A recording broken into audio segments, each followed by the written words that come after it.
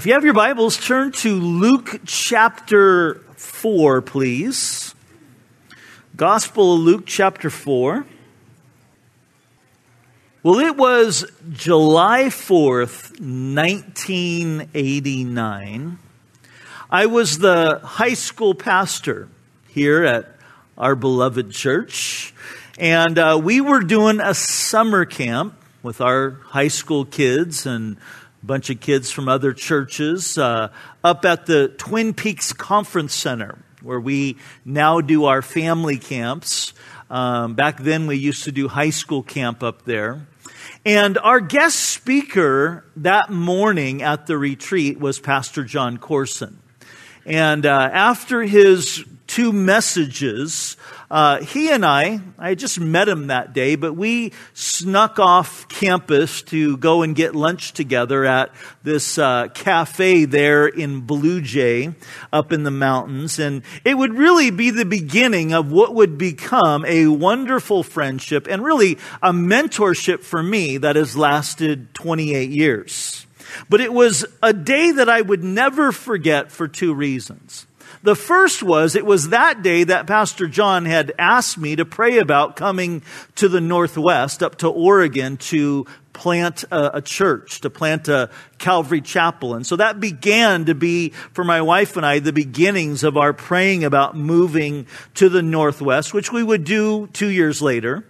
But it was also a day that I would never forget, because as John and I were talking, there was a older group of people that were sitting in the booth next to us, and they were, talking, but they were kind of eavesdropping in on our conversation. And as we got up to leave, they stopped us and they said to John, it's really, really nice to hear two young guys. They kind of were looking at me when they said that. But see, two young guys talking about Jesus.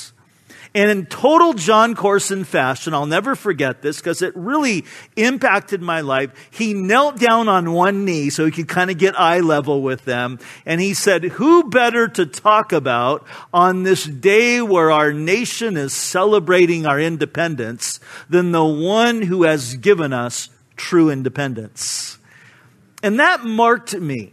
In fact, every single 4th of July since that date, I think about that conversation, that moment. And it really made me never look at the 4th of July the same.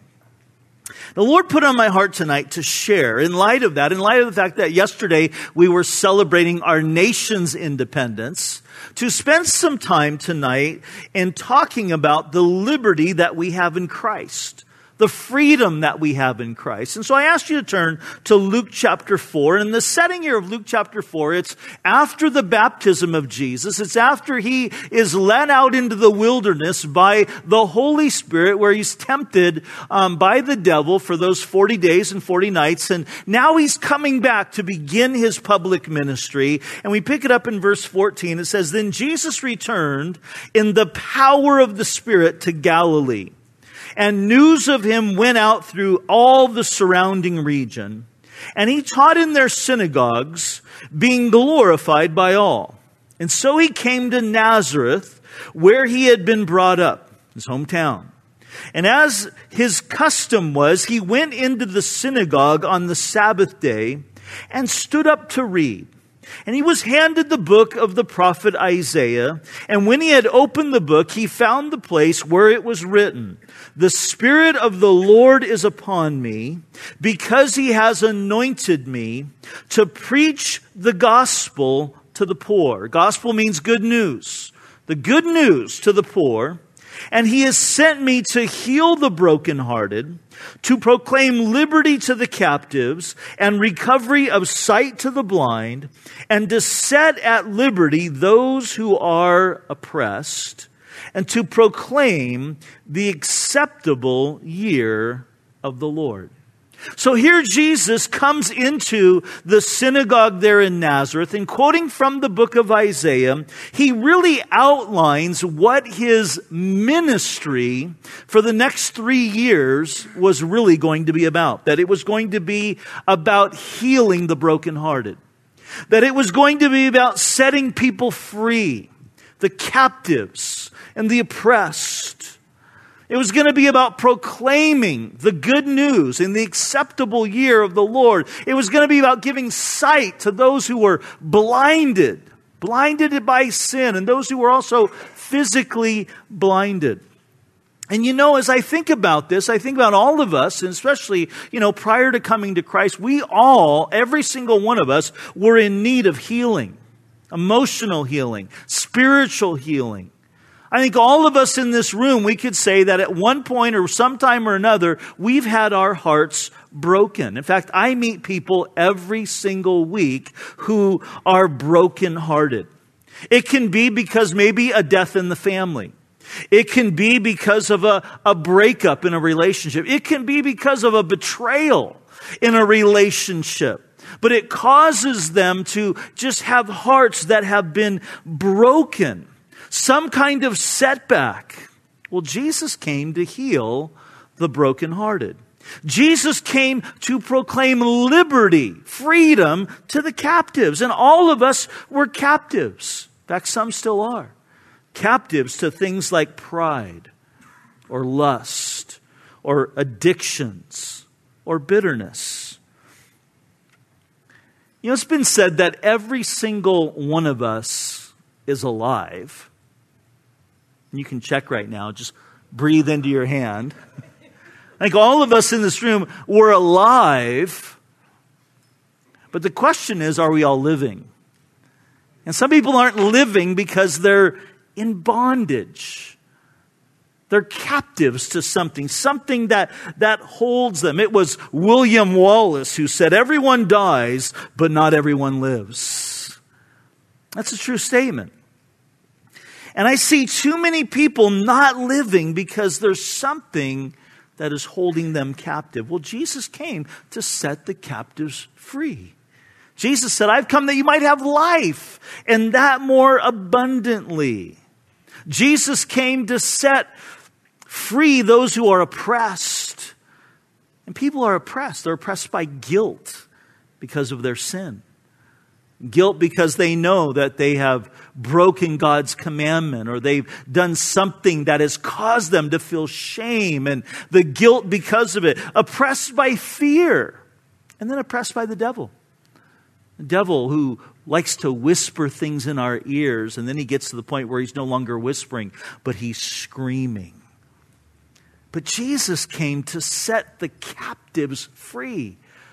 To give freedom to those who are oppressed. And what I want to do tonight is consider some of the things that Jesus has set us free from. We're going to look at 4 specific things really quickly. The verses will be on the screen, but you can jot them down. The first thing that we see in Scripture that I want to point out tonight that Jesus has set us free from is the power of sin and death. Romans chapter 8 verse 1 reads this way in the New Living Translation. "So now there is no condemnation for those who belong to Jesus Christ." It's an awesome scripture.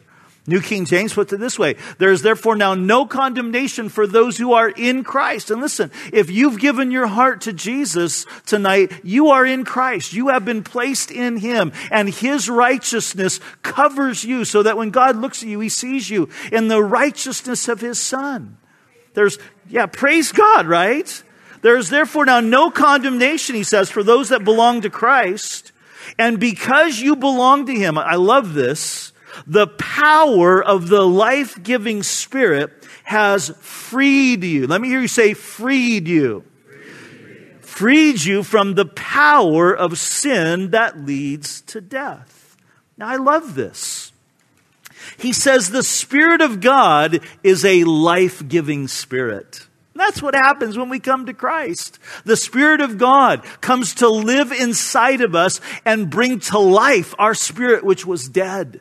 That's what He does. He brought our spirit to life. And get this, His Spirit, Paul tells us, has power to help us live for Jesus.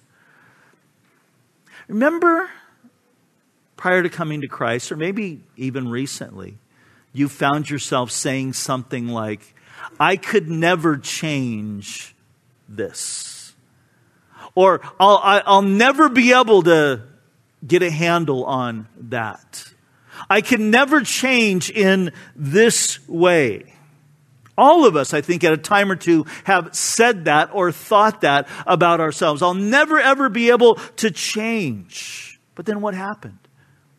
Well, the same power that helped Jesus Christ conquer the grave is living inside of you and living inside of me.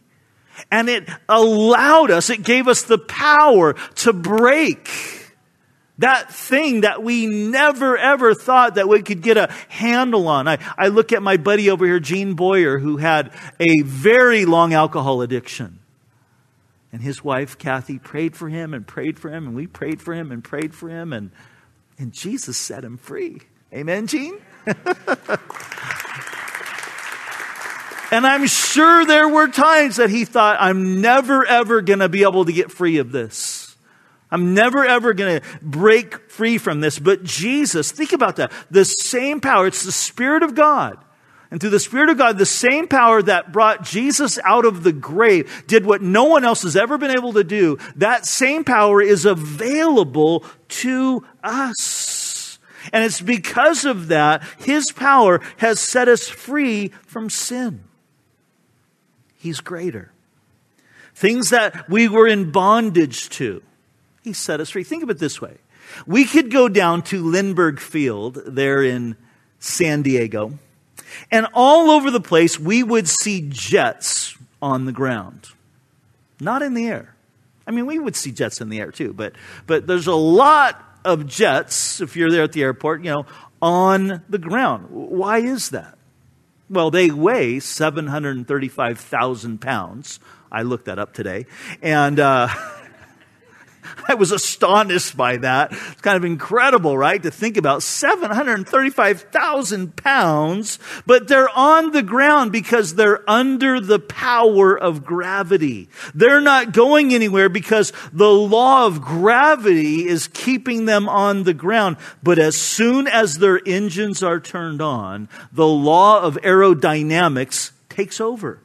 And although gravity is still in effect and still pulls on those planes, there's a higher law, a law that is more powerful at work than the law of gravity that allows those 735,000 pound planes to get off the ground and to fly us all the way to Maui.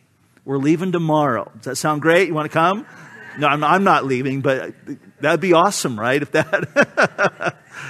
And it does that. And we sit there and we eat our peanuts and, drink our Diet Coke and we think nothing of it. But the law of aerodynamics is superseding the law of gravity because it's greater. And this is what Paul is saying for us, is that Jesus, His Spirit, lives inside of us. And it's His Spirit inside of us, enabling us to fly and overcome the law of sin and death. Isn't that amazing? Isn't that worth celebrating? And that's why Jesus could say so emphatically in John chapter 8, verse 36, when He said this, that he who the Son sets free is free what? Indeed. Indeed. It's like it's emphatic. It's like, hey, you can bank on this. And so Jesus, His Spirit, the Spirit of life inside of us, set us free from the number two. We've been set free from what I would call performance-based religion. Galatians chapter 5. In Galatians chapter 5, verse 1, the author, Paul, writing to the Galatians, says, "Stand fast, therefore, in the liberty by which Christ has made us free, and do not be entangled again with a yoke of bondage." Now, here's the problem. Here's what was going on in Galatia. In Galatia, there were these men called Judaizers. And the Judaizers were men who basically said that in order to be a Christian, you also had to convert to Judaism. And the way that you would do that is by becoming circumcised. So it was a lot more difficult for the men, okay, to buy into that. But that was their thing. Hey, if you really want to be saved, it's awesome that you've given your life to Jesus, but you also need to follow Judaism, and you need to be circumcised. And so the whole letter of the book of Galatians is written to refute that. It's written to refute, it's written to teach us, it's written to remind us that salvation is in Jesus alone. Not Jesus plus something else. Not Jesus and observing the Jewish festivals, or not Jesus in keeping the Sabbath, not Jesus in any of those things. Now, before we're too hard on the Galatians, we can be guilty as well of adding things to our salvation. Our message sounds like this. A real Christian doesn't fill in the blank. A real Christian doesn't smoke. Or a real Christian doesn't drink. Or a real Christian doesn't listen to secular music. And we start thinking, well, what's secular? I mean, Mozart, he wasn't a Christian, but, I can't listen to Mozart, But we do that. We tend to, we throw these, or we'll say something like, or a real Christian does this. A real Christian is somebody who reads his Bible and prays every single day. Now, that's a good thing to do. It's a good thing to do. But it doesn't make God love you anymore. Or less. It's good. It's good for your faith. Strengthens it. It's good for your relationship with God. But it doesn't make him love you anymore. It's good for your spiritual health. But you are not more or less saved if you do that. You'll get closer to the Lord, but you're not more or less saved. And anytime we are attaching something to the saving work of Christ to affect our standing with God the Father, this is what we do. We cheapen the work of Christ. We say that what Jesus did on the cross wasn't enough, so I need to also do this. But what Jesus did, I always say this, what did he say when he was on the cross? It is what? Finished. It's done. And Paul writes here to the Galatians and he says, stand fast. Stand firm, therefore, in the liberty, the freedom by which Christ has made us free. And don't entangle yourself again with these yokes of bondage. These things that you attach to your faith. Stand firm. Now think about it. I want you to think about that for a minute. What does that mean? Well, we think of standing firm like, okay, a guy on a football field on the line. He's digging in. He's going to stand firm. I'm protecting the line. I'm holding my ground. I mean, that definitely is a picture of it. We're standing firm in that way. Like, I'm not going to be moved. I'm not going to be swayed. I think we could also say, though, to stand firm is to celebrate something. It's like my wife and I, we celebrate our love in marriage. We celebrate it on our anniversary. We do something special to celebrate our anniversary. Our 31-year anniversary is a week from yesterday, okay? Coming up. Now, we don't always do it on the day, but sometime around there, we do something to celebrate, our anniversary. We celebrate it on our birthdays. We celebrate each other. We celebrate it on Valentine's Day. We celebrate it on Mother's Day and Father's Day. We celebrate it on National Dessert Day. Did you know there is a such thing? There is. We celebrated it this year at BJ's. BJ's in Carlsbad, they have these things called bazookies. Yeah.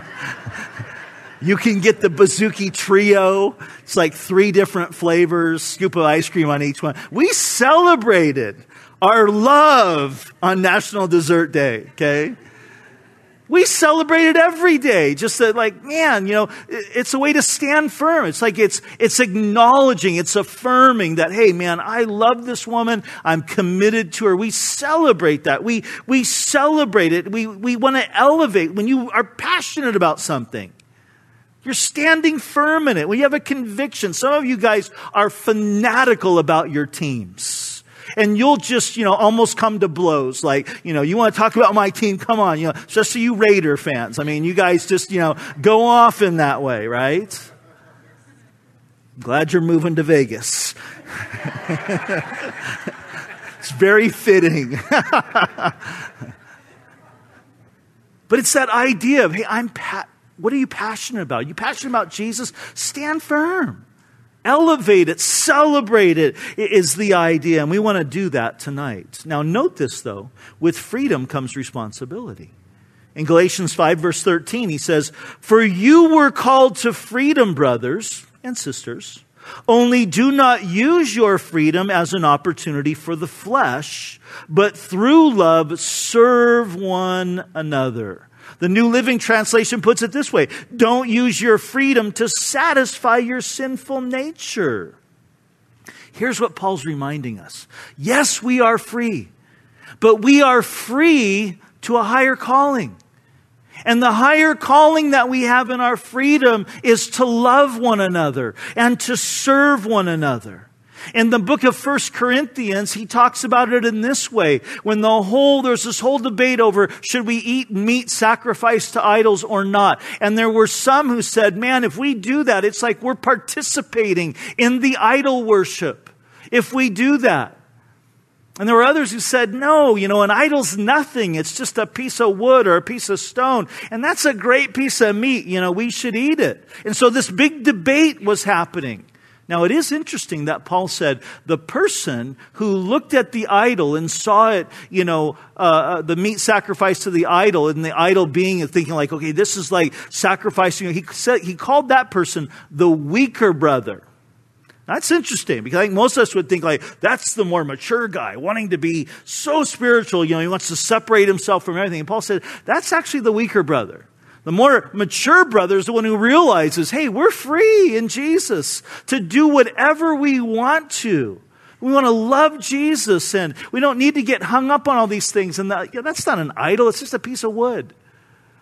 But then Paul said this, but if my liberty is going to cause my brother to stumble, in Romans 14, he puts it this way, if my liberty causes my brother to be offended, which is an important thing to note because a lot of times people will say when we're talking about liberty, it's like, well, I'm not causing somebody to sin by doing this. They just don't like it. Well, Paul says in Romans 14, I think it's verse 21, if you offend them, that's a problem. Paul says, look, if I'm causing my brother to stumble or be offended, I will sacrifice my liberty. In fact, Paul said this, I'll never eat meat again. I'll become a vegan, If it's the sacrifice causing my brother or sister to stumble. And then he adds this because when I sin against my brother, I'm sinning against Jesus. So there's a freedom. We have freedom, but it comes with responsibility. And our responsibility is we need to keep in mind that we're to love each other, to build up each other, encourage one another, and be willing to sacrifice in order to do that. So we're set free from performance-based religion. Number 3, we're set free from fear. Romans chapter 8, verse 15, he says, "For you did not receive the spirit of slavery to fall back into fear, but you have received the spirit of adoption as sons and daughters, by whom we cry, Abba, Father." And Abba means what, church? Daddy. So here's what he's saying. You've been set free. And God's Spirit is inside of you. And this is what He's doing every day. He's crying out, Daddy. That's a cry of intimacy, right? You've heard me say this before in Jewish culture. A Hebrew child would only refer to their father as Daddy in the privacy of their home because it was intimate. Out in public, it was more formal. It was Father or it was Sir. But in the confines of the home, on his lap, little boy, arms around, his father's neck, it would be Daddy. And the Lord is saying, God's Spirit, the Spirit of life, the Spirit that gives you power over sin is also inside of you. And He's crying out on a daily basis, Daddy, Daddy. He hasn't given us, Paul tells us in 2 Timothy 1 verse 7, God has not given us a spirit of fear, but of power and love and self-control. or a sound mind. Now, here's what's interesting. He's telling us here that we have been set free from fear. He's telling us that in Christ, our freedom and our relationship with Jesus, the liberty that we have, there's a confidence in that. Now, when you see a child who knows that his or her parents love him, not in a weird type of way like we sometimes see today. My kid's the greatest, he doesn't do anything wrong, and, he's a spoiled brat. Not in that kind of way. But just the sense of, parents who, they know how to discipline, but they also, they love him. They spank him when he has to get a spanking, and they say, I just want you to know I love you. You see those kids, and there's a confidence. There's an assurance. There's a way that they carry themselves like, man, I know my mom and dad are for me. I see it sometimes in ladies here in the church. Why? Married ladies. It's interesting. Yeah, I can tell a lot of times when a woman is loved greatly, loved well by her husband. You know why? She walks with an air. A sense of confidence, a sense of just knowing that, man, my husband loves me and he thinks I'm beautiful. And she carries herself in that type of way. And you can sometimes tell when a woman isn't that way, because she doesn't carry herself in that way. There's much more of just a sense of always feeling like, man, I don't measure up. This is what he's saying is, hey, there's a sense of freedom from fear, freedom, confidence that we have in Jesus, and knowing that we are well loved, that we are accepted in the beloved. And then finally, number 4, we have a freedom to boldly approach God. Ephesians 3 verse 12, New Living Translation says this: because of Christ and our faith in Him, we can now come boldly and confidently into God's presence. And most of you know, throughout all of Israel's history, for 2,000 years, Israel would sacrifice in the tabernacle and sacrifice in the temple. And between the holy place and the Holy of Holies was this giant veil. And the veil stood as a wall because there was only one person, only one day of the year, the Day of Atonement, who could go through the veil and into the Holy of Holies where the Shekinah glory of God dwelt. And that was the high priest. And only if he was, his life had been pure. But on the day that Jesus died on the cross, the day that he hung there, the day that he cried out for us and he declared, it is finished, and Father, into your hands I commit my spirit. He breathes his last. And at that moment, that veil in the temple is ripped from top to bottom. Not like somebody came and ran a sword through it, but somebody reached up because it was high. And from the very top, God reaching down, ripped that in two. And what was he declaring? What was he saying? Is now, saint and sinner, it's open house. You are welcome tonight in my presence. And we can come to him, church. And as we take this time to worship him tonight, as we take this time to wait on him tonight, I want you to know, let's celebrate the fact that I don't care what kind of day you've had. And maybe you just came in here just feeling, man, I lost my temper today, and I did something to my wife I shouldn't have said, and I got mad in traffic, whatever it might be. God's saying, come boldly. Hebrews puts it this way: come boldly to the throne of grace that you might receive mercy in your time of need. Are you in need tonight? The Lord says, he doesn't say, stay away. He says, come boldly. That's the freedom that we have in Christ. See, it's not because we're holy in and of our flesh, but it's because he's holy and his holiness is applied to us. And so the Lord says, come, come. It's open house. Some people have on their front door mats that say, welcome. God has a giant welcome sign into His presence. And He invites us to come tonight. Knowing, celebrating that we're set free from sin, set free from performance-based religion, set free from fear, and free to come boldly into His presence. Amen? Let's pray. Father, we thank You for the freedom that we have in Jesus. That Jesus, Your Spirit, the Spirit that brought You out of the grave has set us free from sin. Set us free from performance-based religion. And we find our acceptance not in who we are, but in who You are. That You've set us free from fear. And You've set us free to come boldly before You. And tonight we want to do that. As we bring our hearts before You tonight, God. In just a few minutes, Pete's going to begin to lead us in worship. And we're going to celebrate for a little bit. And I'm going to ask our pastors and some of our elders that are here tonight to go and hang out in the back by the communion tables that are directly behind you here in the center. And during this time, as we're just singing and worshiping, if you feel you want some prayer, they'll be back there. But as we celebrate, let's celebrate by partaking of communion. What Jesus did for us. His body broken, His blood that was shed.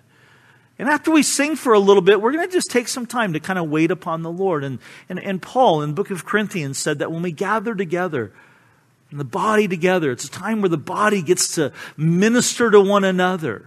That one has a word of wisdom, word of knowledge. One has a prophecy, another has a tongue, another has an interpretation of a tongue. And we believe here at Calvary Chapel that the gifts are for today. And so that God works by His Spirit through the body. And we want to give opportunity for that tonight. And so as we're waiting upon the Lord, when we come to that time, and we're just going to pause and I say, hey, God put something on your heart that you want to share. God might use you tonight with a word of wisdom or a word of knowledge or a word of prophecy. It could be a scripture that's read or just something God's put upon your heart. It might be for somebody in this room that it's the very thing that just is going to put them over in a good way. Just confirming what the Spirit's been speaking to their hearts. And so we just want to be open to that tonight as we wait upon Him and as we worship Him together. So let's do that.